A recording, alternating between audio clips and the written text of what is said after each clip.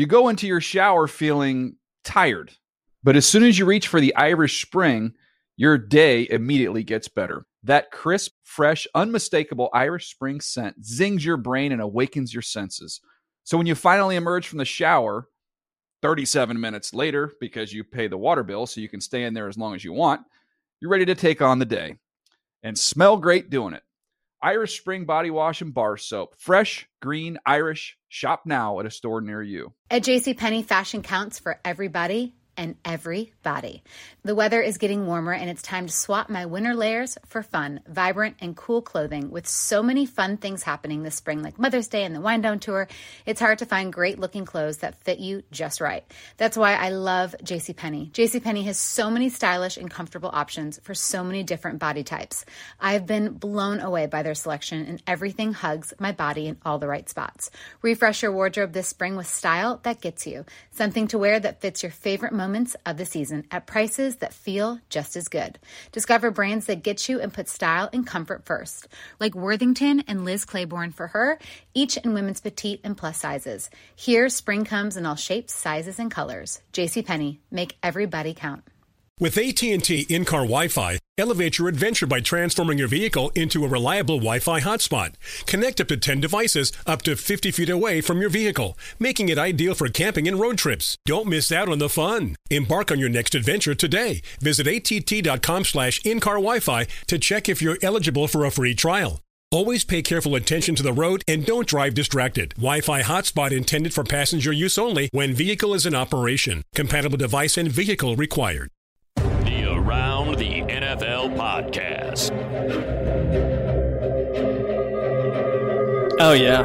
Welcome to another edition of the Around the NFL podcast. My name is Dan Hansis, and I am coming to you from a room filled with heroes, Mark Sessler, Chris Wessling, and Greg Rosenthal. What is up, boys? Hey, Dan. Got the whole gang back together. First time since Super Bowl night, I believe. Whoa. Awesome.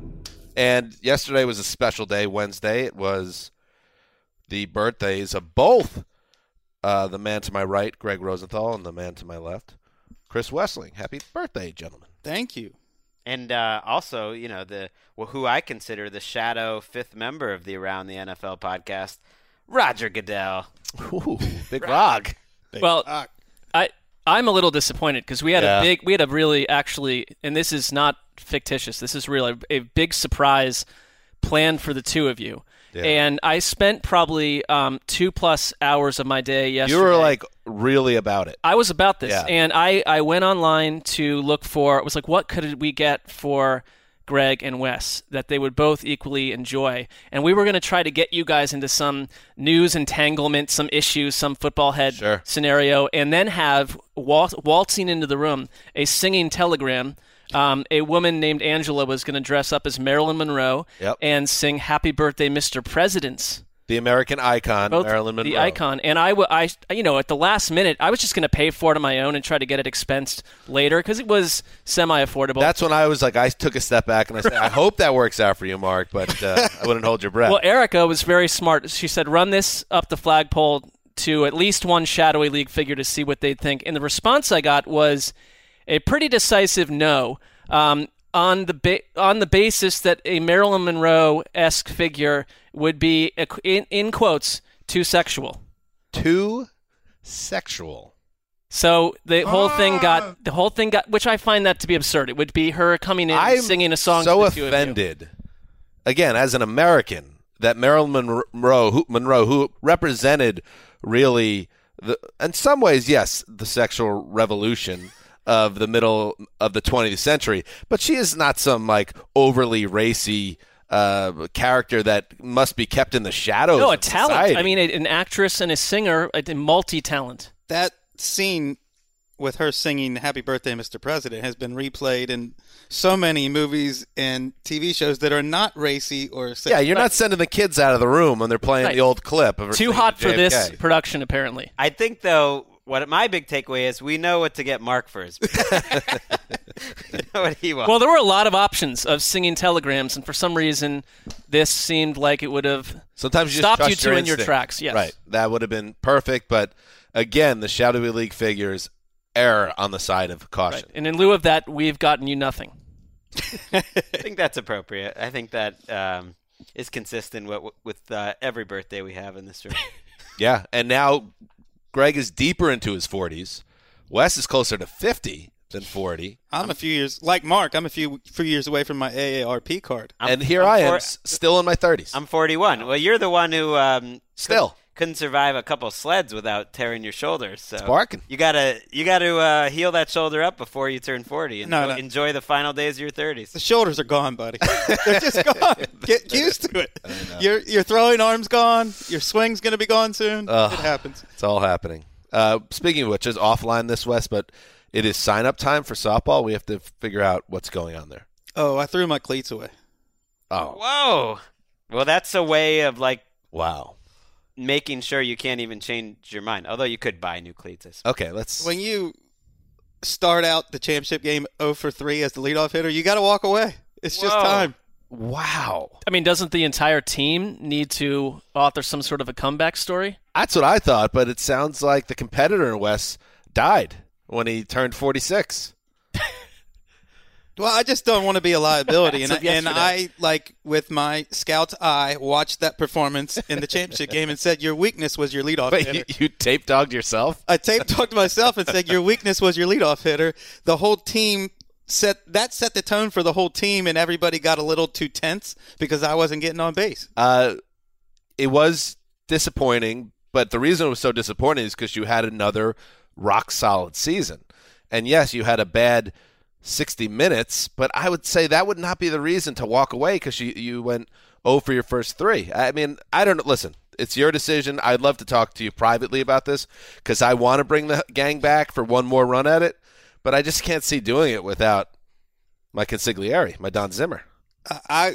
I will try to keep an open mind, but I took the cold analytic knife to my performance, and it said, look, the guy just doesn't have it anymore. His body is broken down. Yikes. Oh, wow, that was sobering. All right. Territory. All right, stick a pin in that. Today's show. Kauai was nice. Oh, yeah. You just got back from Hawaii. We ran into Calais Campbell at the airport coming back from his own baby moon. And wow. Keisha will be happy to hear this. Throughout the entire island of Kauai, everybody in the service industry knows what a baby moon is and basically caters to it and says, oh, congrats. Calais Campbell, one of the nicest guys in the NFL. Absolutely incredibly friendly, incredibly nice. As nice as you think, he was very one of the deepest voices in the NFL. Oh. Very deep. And when you say ran into, as in the minute he saw you and Lakeisha, he came up to you two saying, how are you doing? Or how did that work? I don't feel like he would recognize me on the street. we were tagging our bags right in the same area on the way from Kauai to LAX on the way back, and Keisha just said hi, and he stepped over and said hello, and we chatted for a bit. Hello, Lakeisha. He's like deeper than, remember the guy in Boyz II Men with a cane? Yeah. Where all he did was the talking parts of the song? Calais Campbell makes him sound like David Beckham. It's crazy. Also a full head taller than anybody else at the airport. Giant. Large Gentle giant, though, Greg. And potentially changing teams this offseason. See how he brings it back? That's why Schrager has him at number 1. Because he's out of this BS about talking about the airports and baby moons. Let's talk ball. It's good to have a Greg. Just didn't know what else to say. Humana. We're going to hit the mailbag. It's been a few weeks since we did that. Also, the Zeuser, even with the bum shoulder, wrote a banger. The teams that are Hard Knocks eligible, I ranked them in order for new listeners. To be clear, you are the Zeus. It's not a guest we're bringing on to the show. I just want to let if anyone's joining in. Hopefully, we're getting some young listeners. No, it's me. Ranking the least to most compelling teams that have to be on the show potentially. Mandatory inclusion. There's 5 of them. But before we do that, I know Mark has a little countdown that we're going to get to after news. Yep. I wouldn't call it a banger, but I would say that it's packed with information. Yeah, so stay tuned for that. Before we get to any of that, though, let's do some news. Some folks call her Connie Fox, others say it's Tiny Box, but no matter, you know who they mean. She's here today on ATN, talking with your favorite man, NFL's lone wolf. Her name's Colleen. Colleen Wolf. Colleen Wolf. Ooh. This is like the Oh Brother, Where Art Thou soundtrack. That's pretty good. I'm way into that one. I'm glad we saved that for when Wes returned, because that felt like it was right up Wesling's lane. I love it. That is outstanding. Yeah, we could put that into the finals, I feel like. Let's do it. Sort of like the Gourds version of Gin and Juice. Yeah, I really do think that's special or different and unique from what everything we've heard so far. That, of course, being the great competition, the Connie Fox theme song sweepstakes. And as I said, you have to get in submissions by the close of business tomorrow, Friday. We're going to seal it off. Even if you send something in on Saturday or any time, we're not even going to look at it. Too bad. I'm deleting it. Right. I'm personally deleting the Gmail entry. So the ATN podcast at Gmail. Send in your submissions. Connie Fox theme song, 30 seconds or less. That's another good one. Good job, Ricky. How's the curation going? It's going well. There was a few. I grabbed a few for later. So if you want to listen to a few more at the end of the show, but they're good. Some are pretty bad. Yeah, they're pretty bad. Do we know who was the artist for that one? For that one, I do not. That's got to be professional. Well, we don't want to. Yeah, we keep everything close to the vest. I did hear. I got a little bit of pop heat on Twitter that the last entry, the one we really liked, we loved the first and the fifth from Tuesday's show. Fifth one, which had a really nice hip hop sound to it, a great beat, and it was called "It's a Wolf, Stupid," I believe.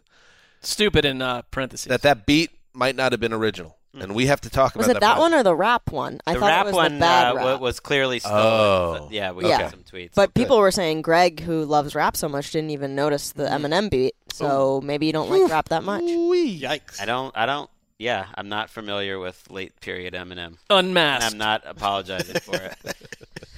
All right, let's get into it. Huge news that came out yesterday, a report, I should clarify, that when the collective bargaining agreement is finalized, and there's hope that that's going to happen in the next week, which would be very good for everyone involved. Part of that agreement will be a change to the NFL's playoff structure, and the change could come as soon as the 2020 season under the current CBA proposal that the NFL owners are pushing for. And this report is from Adam Schefter of ESPN. The playoff field would be expanded to 7 teams from each conference, while the regular season would be increased to 17 games per team, and the preseason shortened to 3 games per team. As part of the proposed playoff format, only 1 team from each conference would receive a first-round bye, as opposed to the 2 that currently do. That would mean a revised playoff schedule. That would give us 6 games on Wild Card Weekend, 3 on Saturday, 3 on Sunday, which that sounds like a lot of fun. And like I said, the changes to the playoff format would take effect for the 2020 season, and then any change in the amount of games in the season, moving from 16 to 17, that would happen at 2021 at the earliest. So there could be a situation here where you're having the 7th playoff team in each conference, but it's still a 16-game season, but that might only be 1 season that we get that. Your initial thoughts to that, Mark, when you heard about this change that seems to be coming? Initially, annoyed, because to me it translates to football. In some cases, people feel like it could stretch into mid to late February, depending on what happens, which I find unnecessary. For the 17 games, the playoff won't change. The playoff schedule won't change for that first year or two. No, the playoff thing, I'm warming up to it because it just feels like this stuff is inevitable. But I thought it was interesting that Warren Sharp noted that of the last 10 years, the 20 teams that would have made it, 5 were 10-win teams, 9 were 9-win teams, and you had 6, 8, and 8 teams that would have been shoved into the playoffs. Even looking at the most recent round of playoffs, and certainly going back a few years, there always seems to me to be a team or two that I just don't buy on any level that are in the playoffs. So what are we adding? Are we adding quality opponents? In some cases, it feels just because you'd get that team that heated up at the end of the year and snuck into a 9-win season, and you want to see them with a chance to go against the rest of the playoff field. But largely to me, it feels unnecessary but unavoidable. So I will just simply Drag me and bend me and shape me as you wish. Do with me as you wish from September through February, because it's going to get longer. It's more. I'm not sure it's necessary. Well, I want to clip that for the future. Drag me and bend me and shape me. That's a great song. But we are getting just sort of pulled along in this. If you're saying, why fight it? It's going to happen. Yes, I mean, it's being reported that it's happening. I don't get I'm not upset about it, but I did think that the NFL of all the sports leagues had the perfect formula of teams, divisions, playoffs. 32 teams, 8 divisions. Whenever I say 32 teams, I just 32 teams, 8 divisions, 4 teams per division. Right. When the 2002 realignment happened, that made it perfect. Two playoff buys. I liked that. 12 overall playoff. It just seemed perfect. And when you look, like you said, Mark, at the teams that are being added, like last year, would have been the Rams and the Mason Rudolph Steelers, and you go back the last 5 years, it's a bunch of teams like that I didn't feel like I needed to see another round of. The biggest exception I found was the 2018 Steelers, who could have done some damage and cost themselves at the end of the year. But other than that, it's a bunch of teams that I was ready to say goodbye to. I find it unnecessary too, but I'm not the one trying to grow the league to $25 billion per year, so I have that luxury of saying it's unnecessary. It doesn't bother me like replay review for pass interference or the old catch row where it's clearly upsetting the integrity of the sport. I don't find the integrity at stake here. I actually think it could be kind of interesting to see how it changes strategy at the end of the year. I don't have a problem with the 7 teams from each conference. I actually like the idea that only one team gets a bye. I think that creates more stakes, and obviously teams will probably have to play guys week 17 more, things like that if you're near the top of the standings. I don't love, as somebody who loves, one of the 3 things I love about sports is record books and the pursuit of various things. When we go to 17 games, and it does seem like this is going to happen, last time they made a jump in games, they went from 14 to 16, and that was in the late 70s. So we're going on 40-plus years since they made that change. And adding that extra game does change certain counting stats to me. And I care about that stuff, things like 100 catches or 2,000 yards or 4,000 yards passing. You screw around with that a little bit. Or the symmetry of an 8-8 record. But that stuff changes in football anyway. It's not like baseball. That's fair. That's fair. I get that. But I guess I liked the way it was. And the other thing that really is just on my radar a little bit and just seems silly is that when you have an odd number of games in the regular season, that means half the teams are going to have 9 home games and the other half are going to have 8. And I texted about this yesterday, and Greg, you mentioned that they're going to alternate at AFC, NFC. It just seems so silly. It just seems ridiculous. Or I think the push is probably at some juncture in the far off horizon to have 16 international games where or a neutral site at least. And that's my that no one's reported that. That to me is. That's my speculation, but it makes sense that then you would do these neutral site games. I think initially, like if they do this 17-game season, and it sounds like 2022 would be the most likely first time that would happen. That the AFC will have 8 home games, whereas the NFC will have 9. It'll be a little weird, and no one's reported yet whether. And I've asked, so I don't think people know whether you're going to have a second bye week too, in terms of player safety. So I think the season could very well be 2 weeks longer. You get the extra game, and you get an extra bye week. There will be people with OCD picketing, Dan. The 17-week thing. The 17-week thing is driving me crazy. The only thing it really helps is fantasy sports, because you chop off week 17 and the regular season ends 3 weeks before. So now you can have an even number at the end of a fantasy season. I actually thought about that earlier will go today. Longer. Yeah. That's nice. Yep. That's all nice. It really hurts the 2 seed. That is the biggest takeaway. I don't mind that, though. I kind of like having one bye team. If you don't want to be hurt. No, it doesn't. That doesn't kill me. It's more there's a reason why those teams at the bottom rarely make runs. They're not good. We always see, as you mentioned, 1 or 2 teams in the playoffs that are kind of like they don't really have a chance to win the Super Bowl. So I don't think you're adding compelling teams to the mix, but it's not a big deal. We're going to watch it. I mean, we would watch anything. Of course, that's not the point. Boy, they know that. They know that. Of course, we're going to watch it, but that it's still. I like that. How meaningful every regular season game is, and it chips away at that just a tiny bit. And I think Connor Orr wrote a piece for SI that the Great lead was Shut Up Nerds. Yeah. Shut Up Nerds, letting another team into the postseason is a good thing. And you know what? I see his point of it. I would love it. I would actually be all in. The 2015 Jets would have been a playoff team. I know, and that's right. Noise. I know they would have. Fitzmagic, baby. But if they would keep it as what it's going to end up being this year, where we have the extra playoff teams and it's still 16 games, that would have been wonderful. Well, but that's just not going to happen. There is pushback. I mean, maybe it will. There's pushback on the 17-game thing, though. The playoffs, I think everyone kind of can get behind that a little bit, but I think it's easy to forget in February through June that there's a lot of bad football happening after Thanksgiving, and a lot of crappy third-string quarterbacks dueling second and third-string quarterbacks. Do we need an extra week of that? I would say we do not. And that's part of the argument. I mean, it's mostly just money. It's all money. But the part of the argument in terms of the playoff seeding is, more teams will just be alive with a 7-game. If you're the type of person that goes crazy that there's too many teams in the in contention, playoff little standings thing, like everyone's, it's going to be hard not to be in contention for the 7th seed. We just said, by the way, Mark, on Tuesday's show that they're going to figure out a way to get this thing into June. Into July. Yep. And close that opening of quiet time in the NFL. This is just another big step.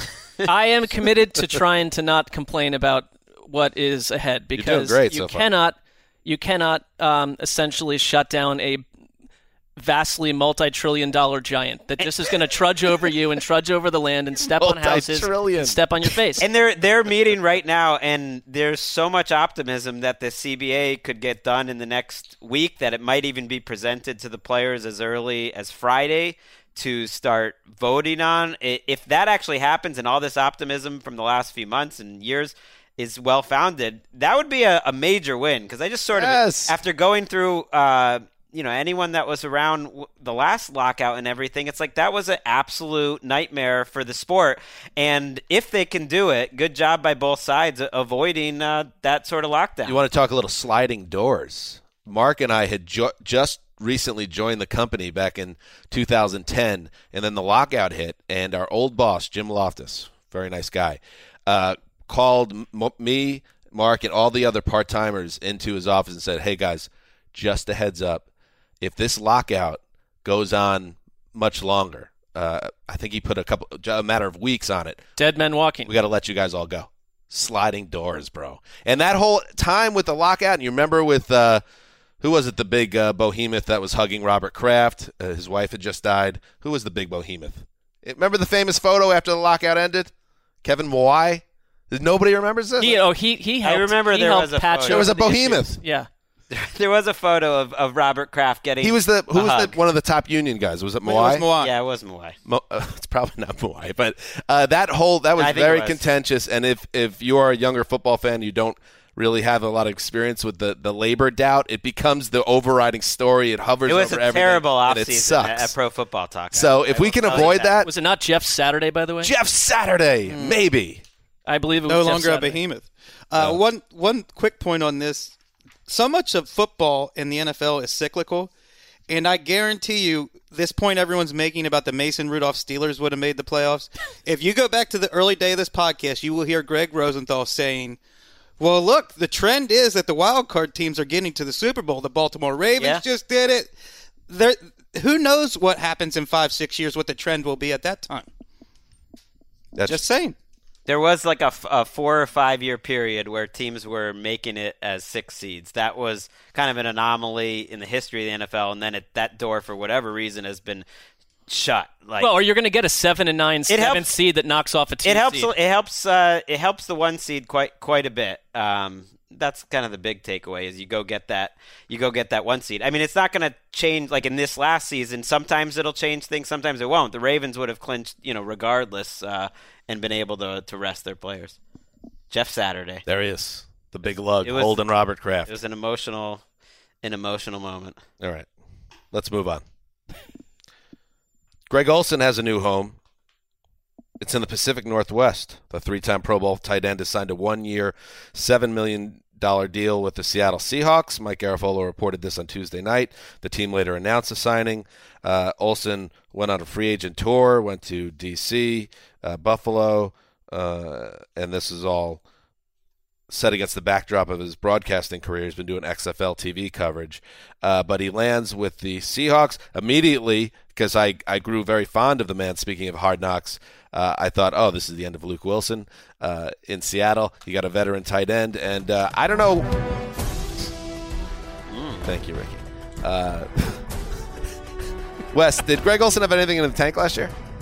He sort of moves like Witten at this point. No. I think the biggest problem with him is he's just never healthy anymore. He's reached the Chris Wesseling as leadoff hitter stage of his career. Oh, no. And it might be time. He has shown the ability in the broadcast booth where we know you put him in there, he's going to be one of the best color guys in the business. I'd rather see him do that, but I understand that Russell Wilson seems to be taking a more aggressive stance towards let's pass the ball in Seattle.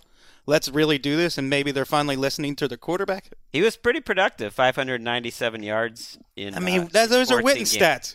In 14 games. I don't think his feet were fine. That's Jimmy Graham 2018 production. 500 yards for a tight end is nothing. Quite as slow as Witten, but should be fun.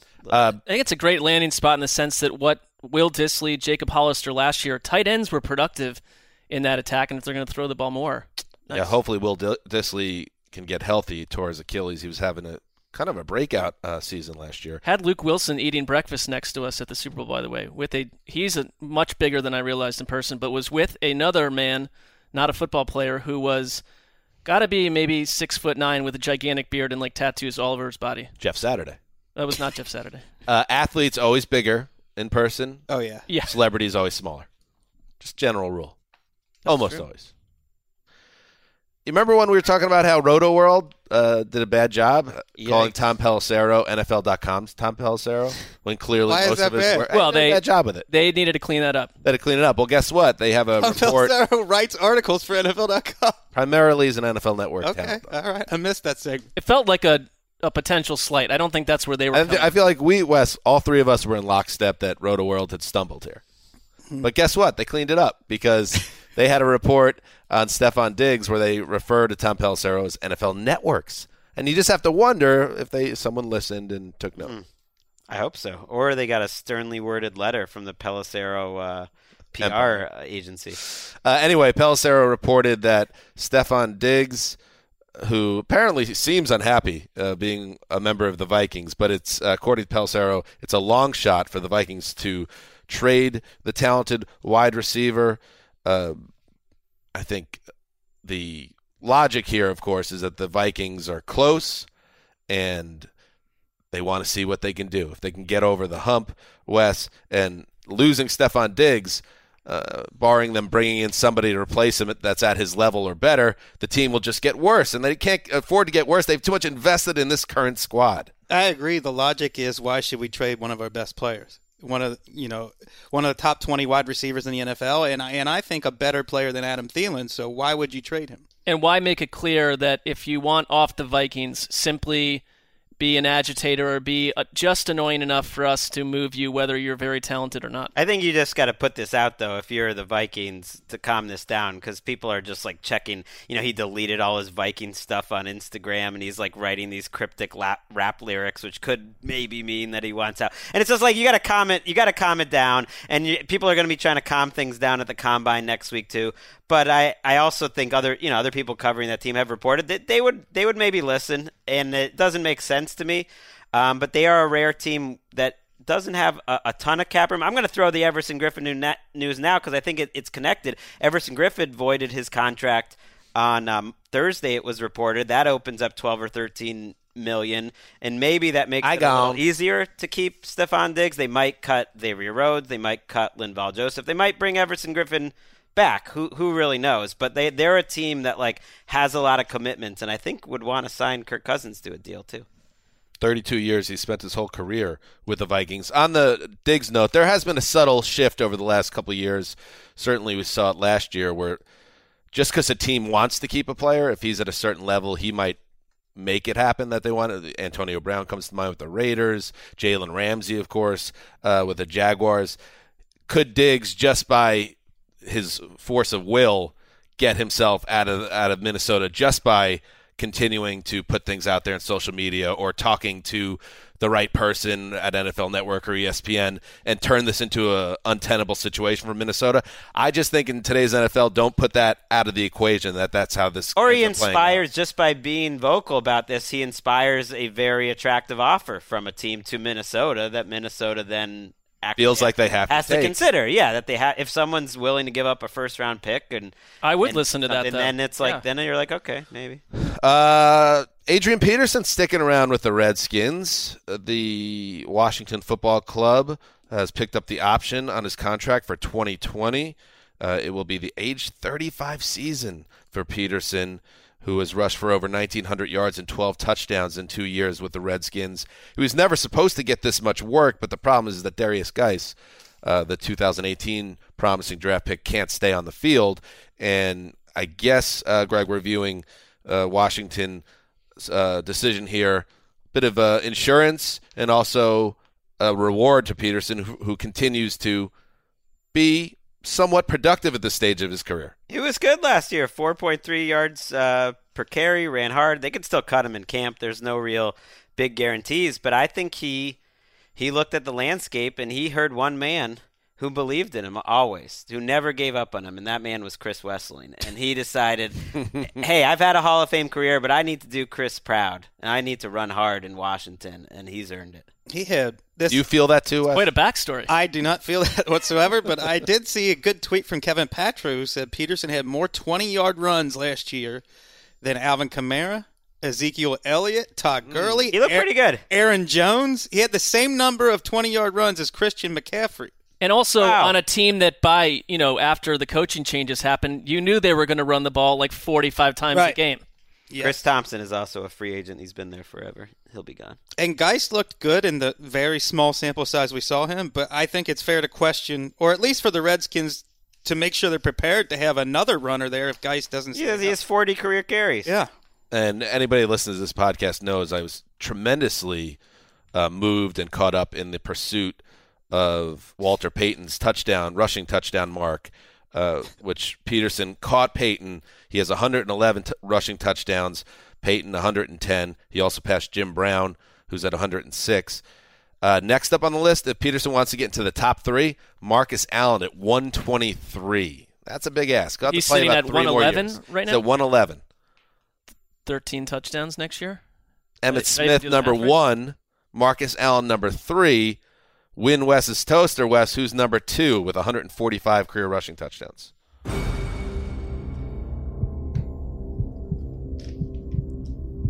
I don't know. I was not thinking. I don't know. Still in Hawaii, huh, bud? Yeah, I still am. LaDainian Tomlinson, 145 touchdown rushes. Damn. All right, bad news, not really for the Browns because they are moving on anyway, but bad news for the man, Greg Robinson, the former number 2 overall draft pick of the Rams, who is in a West Texas jail without bond after federal agents said they found 157 pounds of weed in a rented vehicle in which he and 2 other people were driving. This is unbelievable, this story. He's 27 years old. He spent the last 2 years as the starting left tackle of the Browns. And he's driving around near the border with 157 pounds of marijuana. And if convicted, this other bro, and the third guy in the car was an Uber driver who apparently didn't even know what was going on. He didn't realize he had an entire drug shipment. Wait, really? Yes. Taking an Uber? He paid a guy to be a driver for this journey.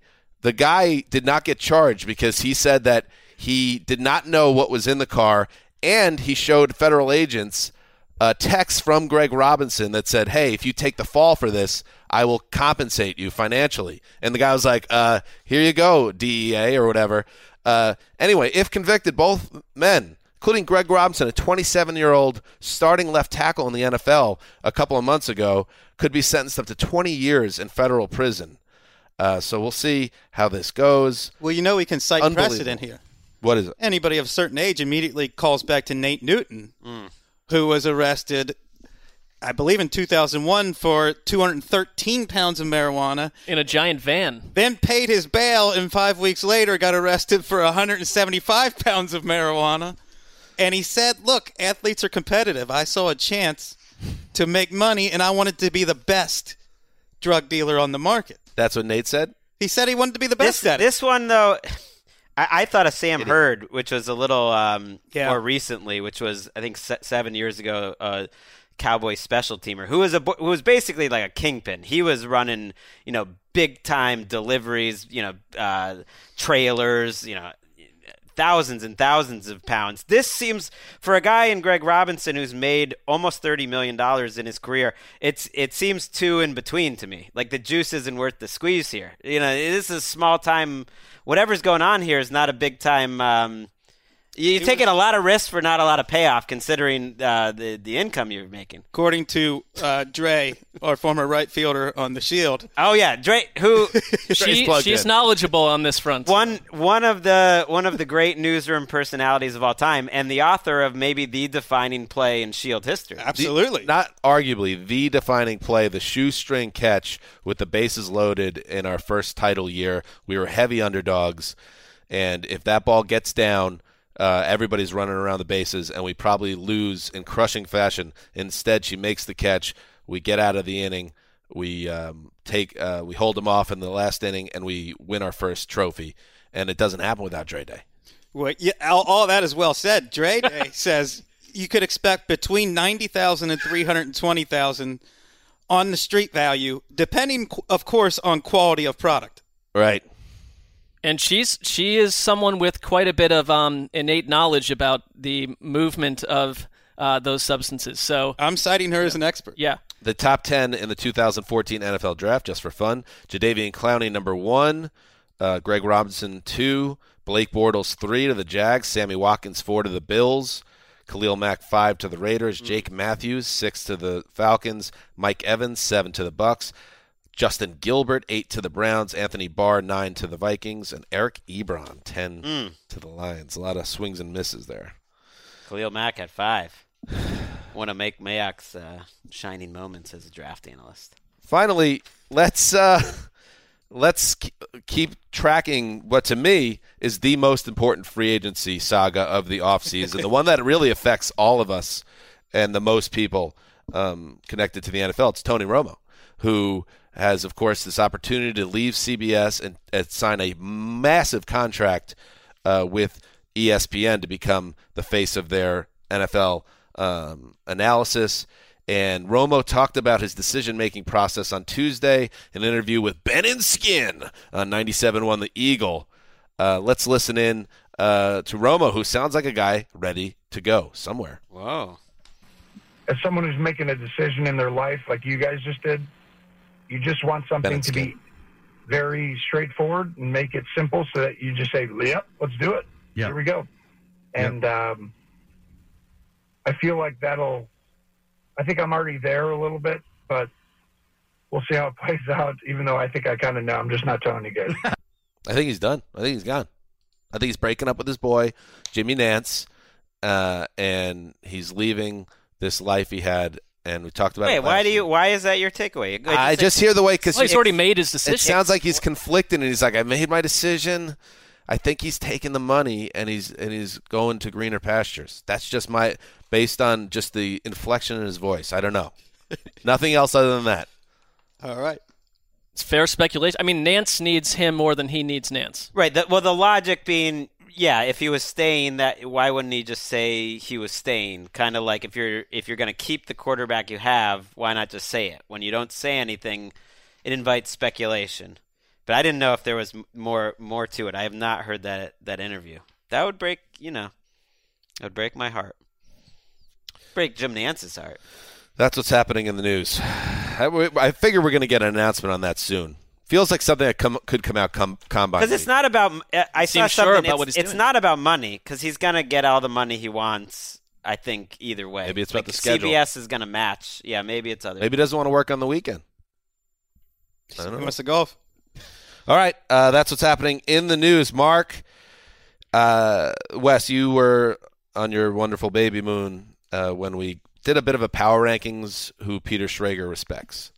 And we kind of came down at... Very strange. Well, we know because we asked him. Greg's number one. Right, we asked him in person, and he did not. Why did this come up words. now? Because that was back in May, and suddenly because it was I think about it. I think about it like probably 5 times a day. But we kind of came down. The rankings that we had was Greg 1 because we knew, Wes 2 as a football head, me 3 because of my work with Good Morning Football, Erica 4 because of the great stuff she's doing on Instagram, and Pete has a tremendous amount of respect for women, and number 5, Mark. I love this segment. And only 5 because there's not a 6th person involved in the race, because I would quickly stumble down to number 6. If we wanted to include Connie Fox, she might fly all the way to number 1. Right. I mean, she's a real. Let's keep her out of that. She's a real though. TV head. Oh, but we had Mark Brady too.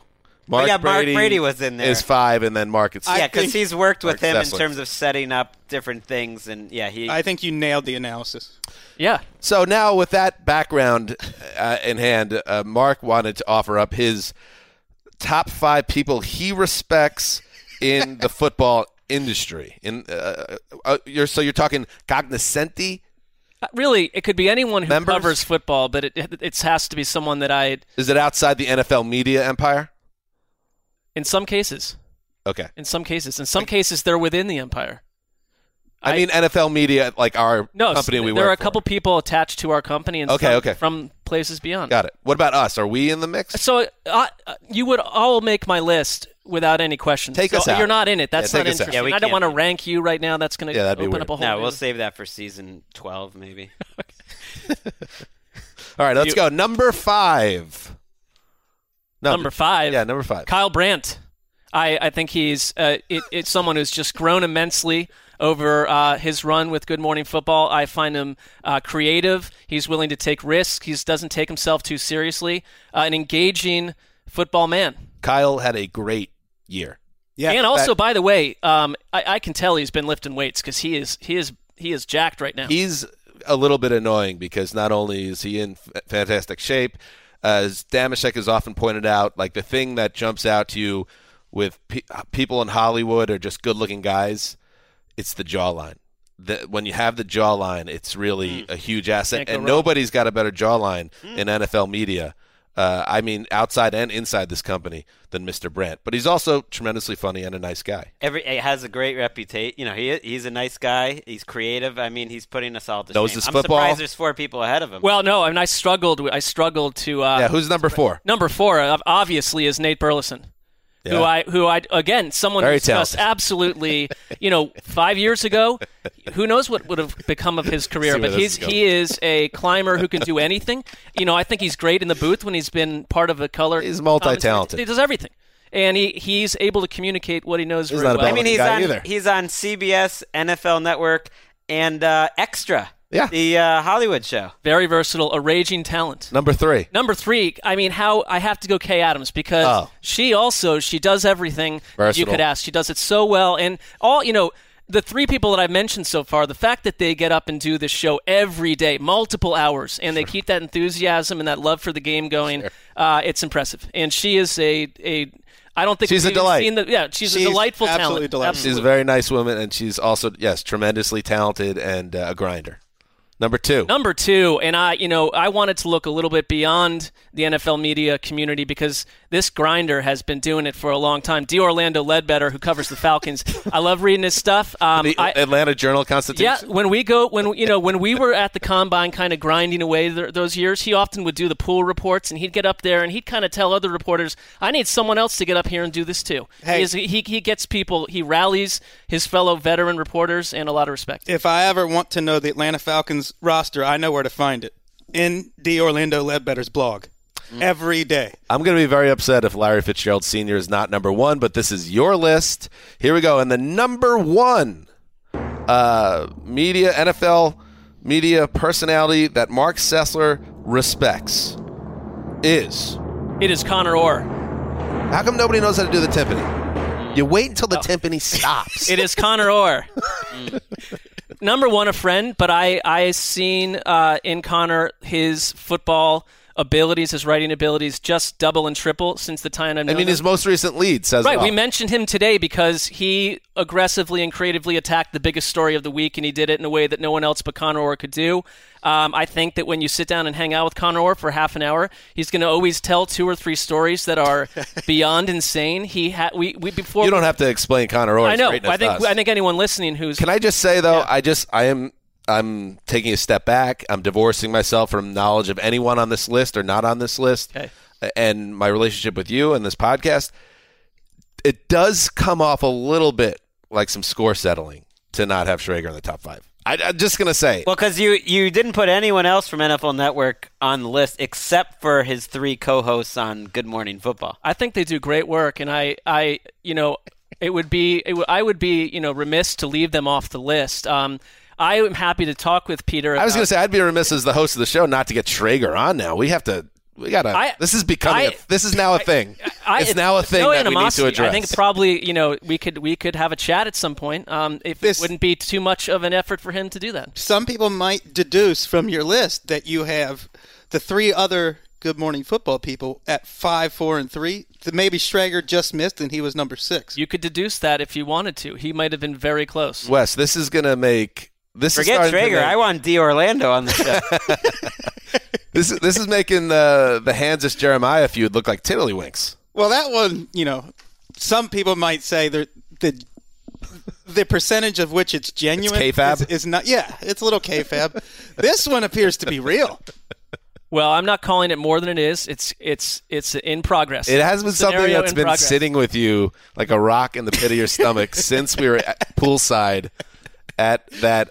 He didn't rank. Talent conference. He didn't rank you last. No, he just said Greg. He didn't need to. Dan's projected rankings did. He did not need to rank me last. I think we knew where we were going with that one. All right, let's get into it. Hard Knocks. Let's talk a little Hard Knocks. Actually, you know what? We got a little breaking. Ooh, we do. The NFL owners have officially approved terms of the collective bargaining agreement.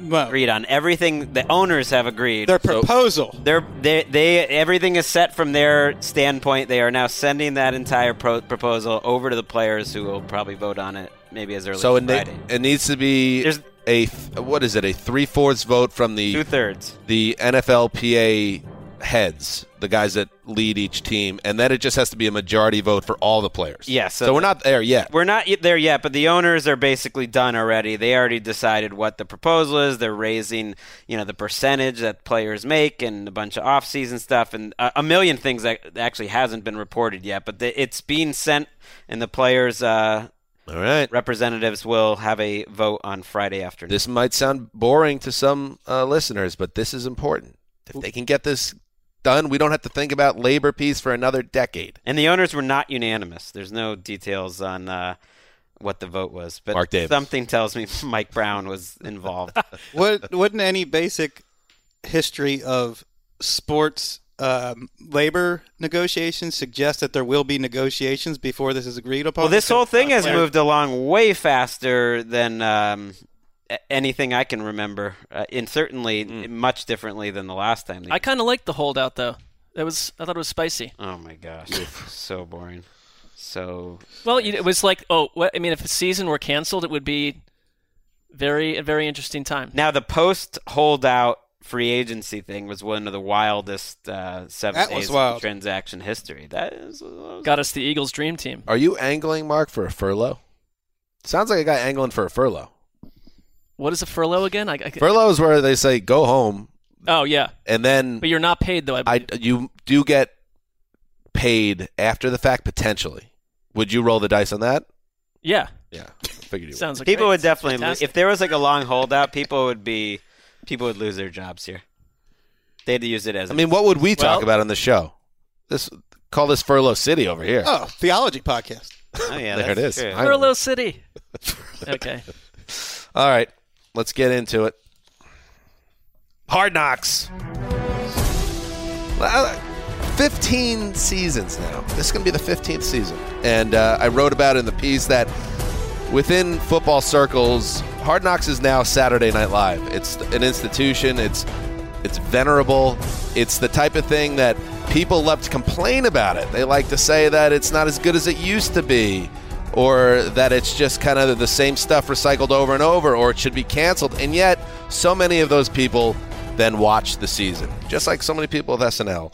And I love it, and everybody that listens to this podcast knows I love it. I've been the beat writer for NFL.com since 2012. My goodness, I've been here a long time. So, as I do every year around this time, I take the 5 teams that can be forced to be on the show, which is always an interesting little hook, that this program exists and there's an NFL rule in place to make a team do it. What does that mean? What does that say? I don't know. It's just I kind of like it. But I can understand why the owners are like, why does this show still exist when you need to put in a rule to make us do it? I hope that's not in the CBA, getting rid of this rule, because there is mandatory inclusion rules, and here they are. To avoid being picked for Hard Knocks. And again, any team can volunteer, and that does happen occasionally, but to avoid mandatory inclusion on the show, they would have to fall under any of 3 exemptions. 1, have a first-year head coach. 2, have a playoff berth in the past 2 seasons. 3, they have appeared on Hard Knocks in the past 10 years. So they're going to have to adjust these rules with the 7th seed. Oh, good call. Good call. And that leaves 5 teams, believe it or not. And I'll go 5 to 1, least compelling to most compelling. I'll start with number 5, the Detroit Lions. This is the 2nd straight year the Lions are eligible for this. They were one of 5 teams last year, and they're one of 5 this year. Of course, Hard Knocks producers went with the Raiders, which is kind of a no-brainer. And simply put, and we've talked about this on the podcast, that they lack juice, and I think they still lack juice. And barring, let's say, a Matthew Stafford trade or something wild this offseason, this is a team that's probably going to pour some resources into improving its defense. And is there anything to be that excited about, a team that you would want to cover throughout the training camp? I don't know. The Detroit Lions? Detroit Lions. No, nobody wants to see a show on the Detroit Lions. Yeah. The only thing is because I have these ingrained sort of opinions about the Detroit Lions as an overall experience, change my mind. I'd like to see something like that happen, but no, they're number 5 for a reason. They're already, forced on, a public that doesn't want them once a year on Thanksgiving. Well, that rule needs to talk about a CBA rule that needs to be I walk that back. If you're pointing to me coming after the Lions, I was just taking a shot I don't even believe in. I like the Lions on Thanksgiving. Sure, keep them on Thanksgiving. I just hadn't spoken in a while. I just needed to get a shot out. Just looking for airtime.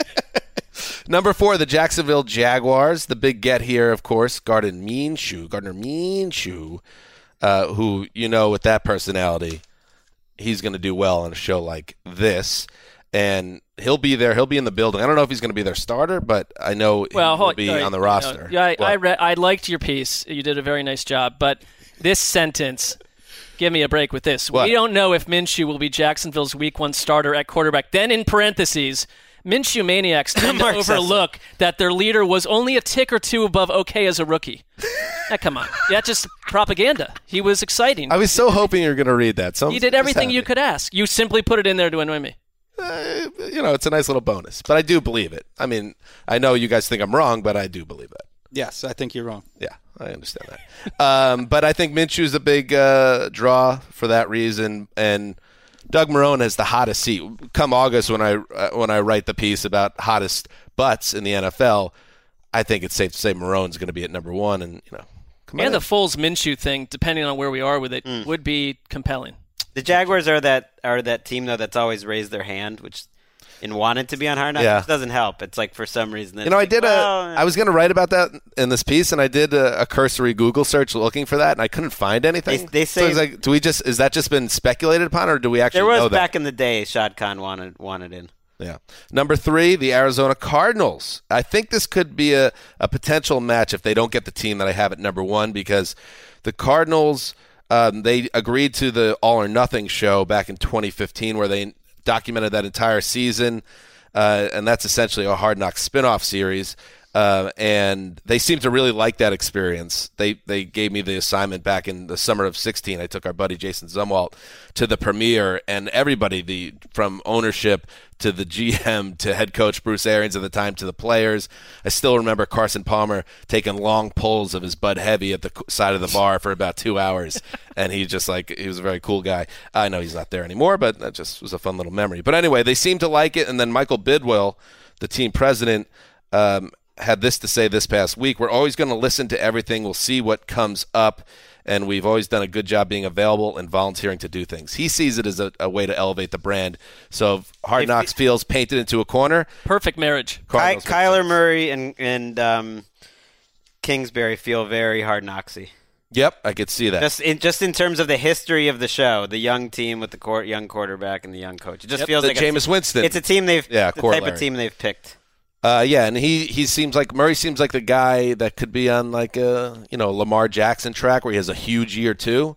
So if you can document that training camp, that's fun. Number 2, the Denver Broncos, and this is all about John Elway because I find him I do come after him on the show, but he's also a very compelling figure just because he's one of the icons of the sport. And this is a big year for the Broncos, who've gone 4 straight years without the playoffs. And I would imagine if the Broncos were on the show, I want to see a lot of Elway. I can't have Elway in the shadows. I don't think you'd have him in the shadows. And if he was out of the shadows, I'd be very interested in the show.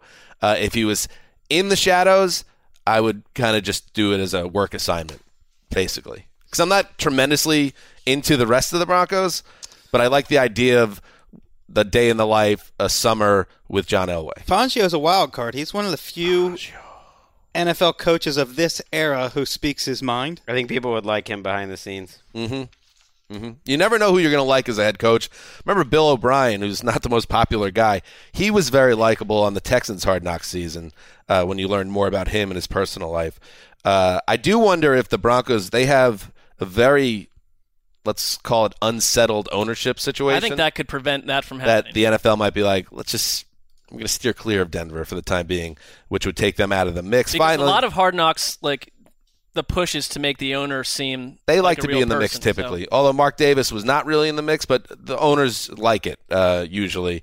They like to be on the camera. Number 1, the Pittsburgh Steelers. This one's easy. And Greg, you like to you don't like to bet the ponies, but you're a man who's interested in what happens in the desert. Not allowed to be. You're not allowed to be as a league employee. But I will tell you, you'll like these numbers. You tell me. You know who else is allowed? You know who else is interested? Like all the teams signing sponsorship deals with casinos and different things like that. I mean, it's coming. It's happening. Yep. So according to Bovada, what's that? What's Bovada? That's one of the online places. Thanks, dude. The Steelers are at -120, the heavy favorite here. The Cardinals plus 225, Jags plus 450, Broncos plus 600. To be made the Hard Knock team. And Lions plus 700. And the Steelers, they're a blue blood franchise of the NFL. They have a huge, passionate fan base. I would love to learn a little bit more about Mike Tomlin. You got Big Ben coming back from that serious elbow injury. You have great human interest stories around guys like Ryan Shazier and James Conner. You can get Wiz Khalifa coming to camp. I mean, you got the old school, Latrobe, Pennsylvania. They're one of the few teams left where they go to this small college, St. Vincent College, that they've been going to. Love that. You have the Rooney family, and do we have that Mike Tomlin? Yes. Mike Tomlin. Here's Mike Tomlin at his, I love this. His end of season press conference back on New Year's Eve had this to say. A short list of teams that are eligible for Hard Knocks. Do you have any thoughts on that? I don't. Would you do it if they asked? A nice little moment of levity there at the end of a rough Steelers season. So obviously Mike Tomlin wants nothing to do with it. These coaches take him so seriously. Aditi Kinkhabwala tweeted out yesterday that I want to get her exact tweet actually, because she obviously has been embedded with that team for a while, and she knows the vibe of them. But she said this: I rarely doubt the weight Mike Tomlin and the Steelers pull, but if they manage to evade Hard Knocks, I may change that to never doubt. P.S. If they don't, Dan Hanzus has to make a road trip to Latrobe. There you go. I should spin this Hard Knocks angle to me going to the Hard Knocks. I would think so. That's a home run. Hey, I feel like you could have been doing that half a decade ago. Bad job by me. Never thinking. St. Joe's College, right? And by the way, what family has been documented more by NFL Films? What family has supported NFL Films more? I went and looked. I thought I remembered Dan Rooney was on the board of directors and was a big part of like making NFL Films what it is. So you can make your jokes or whatever. It is very much in the tradition of the Steelers to like have a little promotion for themselves and like get into it. So get on board, Mike Tomlin. Do not ask Hard Knocks producers. Just go. Show up. I think that's got to be it. It's got to be. And if they're not the choice, do not think for 1 second NFL Films and HBO are like, well, we like the Steelers as an option, but we went somewhere else. That will be proof that this whole idea that you can be picked is all phony and BS. And if you are a blue blood team like the Steelers, you have more power than other teams. Yeah, Mike Tomlin's got bosses, and I would think the Rooney family would be okay with it. And how successful have the Steelers been? If you took these current inclusion rules and put them all the way to the start of Hard Knocks, which is 2001, and Brian Billick of the Ravens laying on a hammock during training camp, they would have been eligible for mandatory inclusion once before this year. They've been one of the best, most consistent NFL franchises. This is their chance to do it. All right. One of the first money drops ever on this show was the Around the NFL podcast. We'll follow Mike Tomlin anywhere. Yes, that's true. NFL.com/Hanzus. All right, before we get out of here, let's open up the mailbag.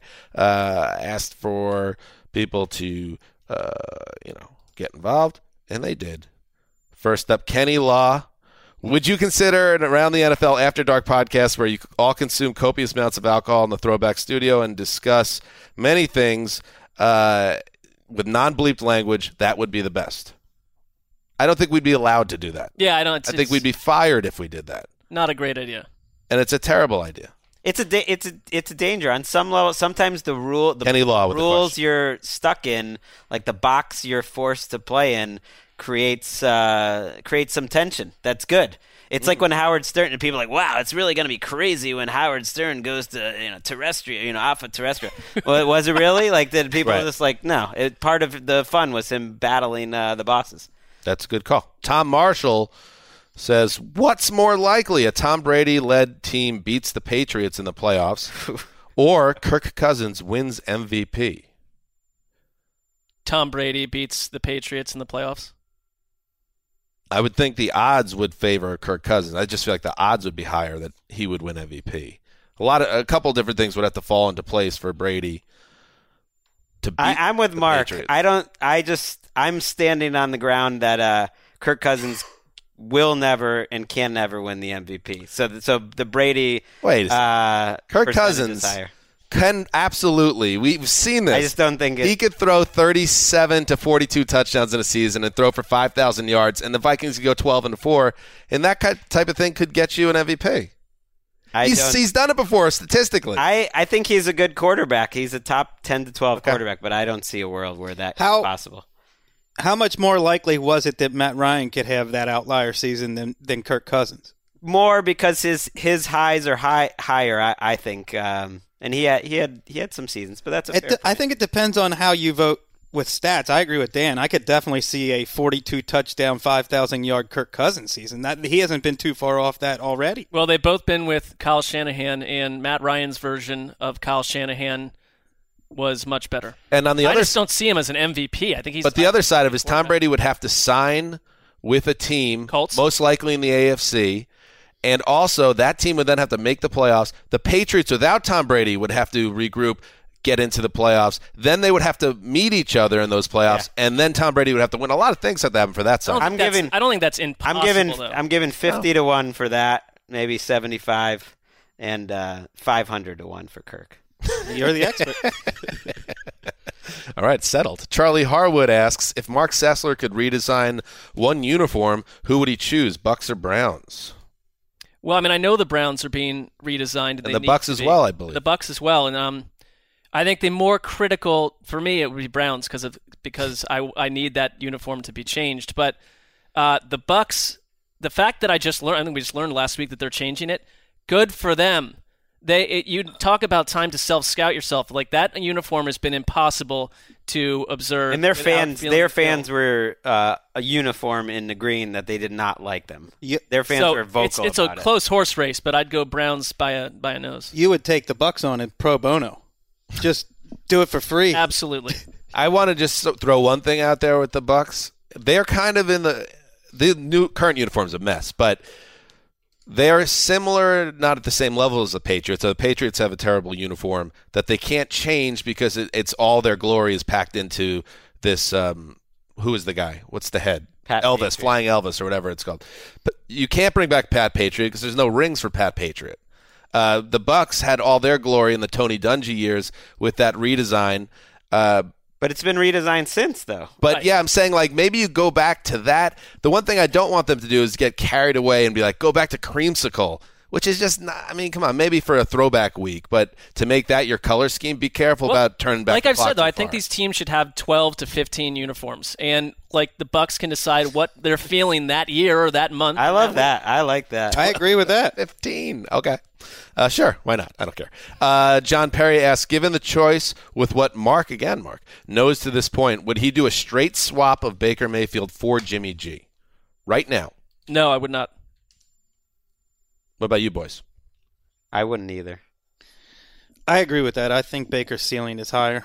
I'm a little disturbed by some of the things I'm hearing about him and his maturity level, but people mature at different rates, and if it clicks for him, I think he can be great. One little thing on that, I think that Interesting question, though. It is close. But Jimmy G was probably in one of the best mixes of coaches and environments and, team togetherness and game planning. And the Browns, the more things you hear from players describing what was happening on a weekly basis, that Baker Mayfield was in a disastrous environment. I remember Mark and I doing shots at Cozy after Sam Darnold and Baker Mayfield went 1-3 in the draft 3 years ago in April. And the one thing that you always fear and was thrown out there, these guys are great talents, but you have to surround them with a good organization making good decisions, and we are not getting that with either guy so far. No. And it really is disturbing to think that after years of the quarterback abyss that you would actually potentially find a guy that has the ability, and then you're such a mess everywhere else in the organization that you botch it. And then one of those guys goes somewhere else and thrives later in his career. It's all stuff that's in the ether, and I don't even like to think about it. But I agree, like Baker Mayfield, if he was with the Niners last year, and he does have grown up to do, and apparently he's working trying to improve his footwork because a lot of things went wrong with him on the field last year. I bet nobody's worried about Baker Mayfield. I think he would have been fine, but he's stuck in a dysfunctional team.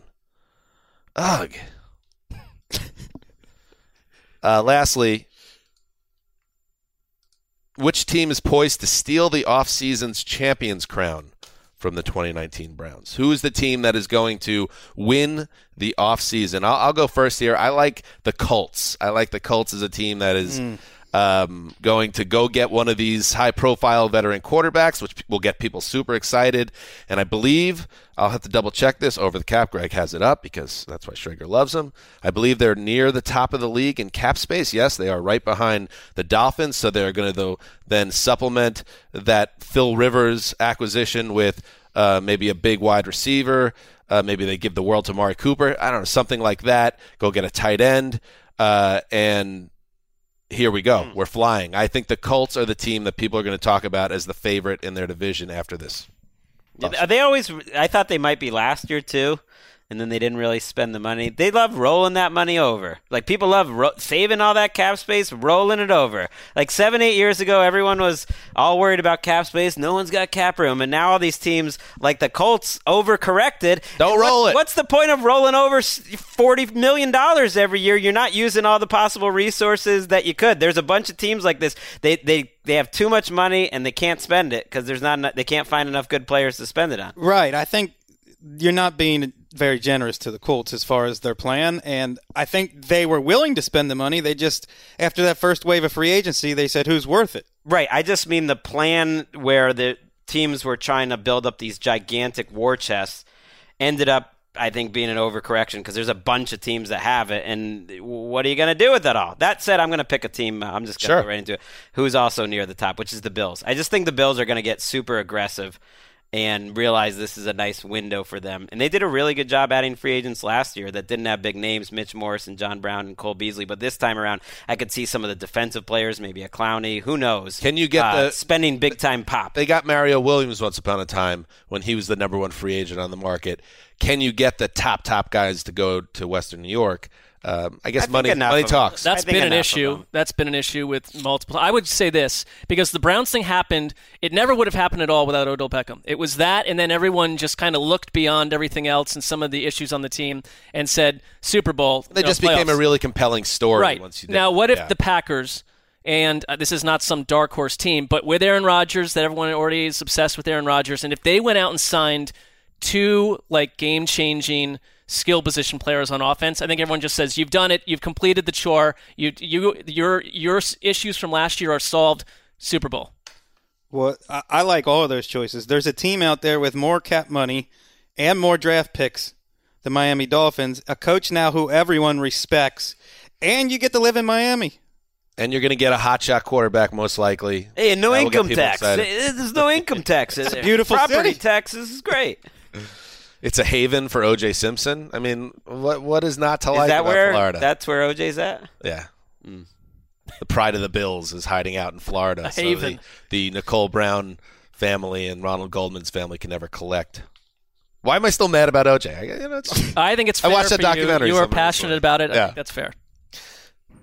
Drive by near, where O.J. used to live. You think about him all the time. I think about him all the time. Rockingham. I think that house has been raised, hasn't it? The OJ house? Privately, Greg has said to me, well, the DNA, I don't know, can you trust it? I said, I did. I do. I would never. It was 1994, 95. People didn't understand DNA yet. And Greg's like, well, what about the gloves? They didn't fit. And I said, come on, man. You know that. Must have quit. Big Cochran head. Rosenthal. I mean, no, you're always on this. The two of you are always. He was a great teacher of a truth that lives on today. If you have enough money, the law. The law is pretty negotiable. Don't worry about it. You can break all the laws you want. Miracle. Got enough money. Thank you to everybody that sent in mailbag questions. Before we go and before we head off to Indianapolis, speaking of the Colts for the 2020 NFL Scouting Combine, how about here are a couple more of these entries for the Connie Fox sweepstakes. Just for fun, Erica has been combing through our Gmail, and now she's going to play another one for us. Let's hear it. Here we go. It's Connie Fox, y'all. It's Tiny Box, y'all. One of them heroes with the news and all them locks, y'all. She got that Cardi flow, married to Gonzo. She reppin' Philly and Miami, traveling all the globe. It's Colleen Wolfe. The history is very, very rich. Like it a lot. First again, Gonzo ref. First Gonzo ref, you're also playing to Greg. As soon as he hears that hip-hop beat, his head starts nodding. So that's good. And that's Greg smart. is a bit of a gatekeeper on this. Like he sort of had one of the artists from last time executed. I mean, you were so against that person. Well, he took shots at Colleen Wolfe, and he was the worst rapper I've ever heard. So why would we want to listen to that over years and years? This was fun. I think we've got some really strong entries already in the clubhouse. I'm impressed with the talent level. Yeah, it's amazing. I mean, we are nothing without our listeners, and this is also just a reminder that in addition to be great at pushing play, they are also multi-talented individuals in their own right, many of them. Many of them are. Wouldn't say all, but many. I got one more for you guys. This one is a little bit of a twist on sort of what we asked for. That's smart, too. But I'm digging it. Is it under 30 seconds? Of course. Okay. Here we go. That's all I care about. I'm Lakeisha Westland, and this is the beautiful, intelligent, funny. Ooh, keep going. One of the most badass women working in sports today. Colleen Wolfe, ladies and gentlemen. Thank you, everybody. Connie Fox. You guys have a hard time booking tiny boxes. Very rich here. Hey, it's so great to be back. What is up? Miami. 100% Fox. I'm there in spirit every week. Ooh, I love it. That is like off the Prince Batman soundtrack, 1989. We aren't stuck picking Vicky one and Vale. never listening to any of the others ever again. Is that how this is working? There's too many good ones, but we have to make a choice. I imagine that some of these, even if they don't win, will be a part of our program going forward. But there can only be one winner, with a prize to be determined, but certainly not locked in legally. That prize is going to be that'll be attractive. It won't be the 2011 Tennessee Titans media guide, which you've sent to someone as a gift before. What about the Sean Payton? It's Young on the cover. The Sean Payton book signed by Sean Payton and dedicated to another famous talent. I don't think we can give that away. It somehow could come back to haunt us. All right. I like that last one. I don't know if it's a winner, but I really enjoyed it.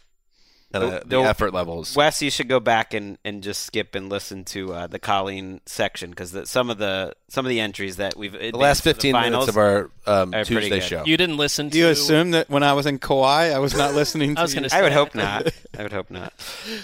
Yes, we are leaving for Indianapolis early next week. It's on Mark's radar that I'm staying at a different hotel than him. I know. I just don't understand. You're said, a little nervous that it's a better hotel? No, I'm not, because I've been to both hotels, and I actually am happier staying where we're staying. But you wrote, oh, look, like an end of an era because we're staying at this other hotel, but then it winds up just you are, or some of you are. I'm just saying it seemed and yes, it could get lost in translation on text, but you seem to be a little upset. When I first then you mentioned that it. Well, I'm not going to. We don't need to go. I have a little insider info on that too. Dan, you were sort of psyched about where I'm at that same hotel with you. I'm psyched that if that means we're together in the same hotel. I don't really have any information about this other hotel. Okay, because the way that you phrased it was sort of like moving up. Well, I heard that the one Mark is in is considered the higher one, the better one. That feels right to me, and that's fine. We're in a good. I've stayed in the Westin. We've stayed at there for 7 years. Many, many years. And I texted actually privately with Greg yesterday that I was gonna look to maybe get into the Westin as well.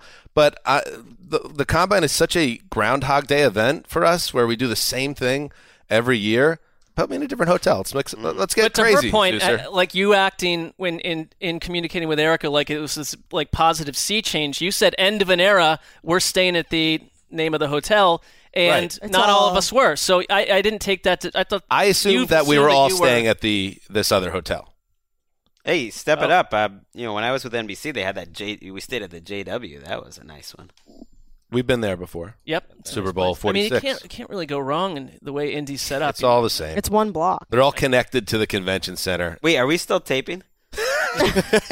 Okay, but it's confirmed that I'm in the preferable of the two.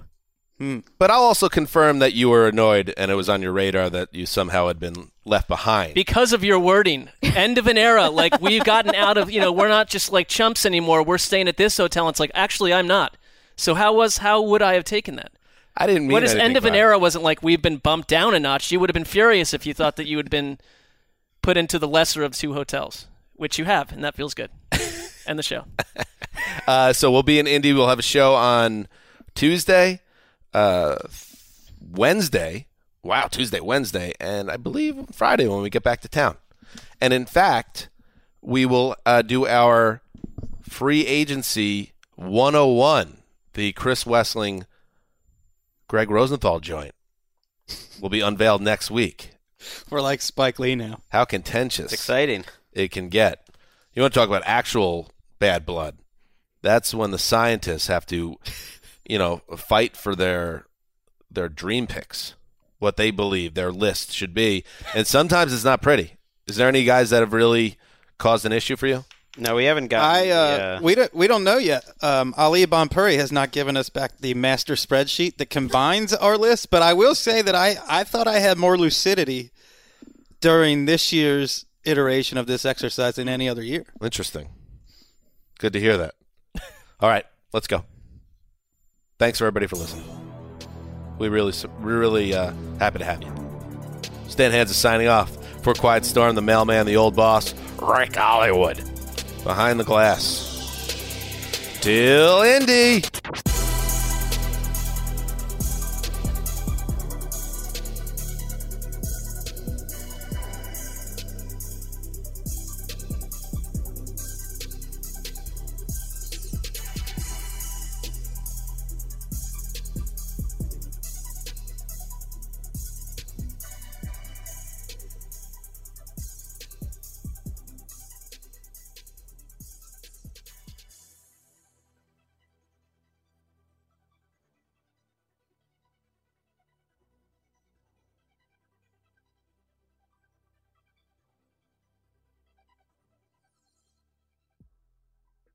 You go into your shower feeling tired, but as soon as you reach for the Irish Spring, your day immediately gets better. That crisp, fresh, unmistakable Irish Spring scent zings your brain and awakens your senses.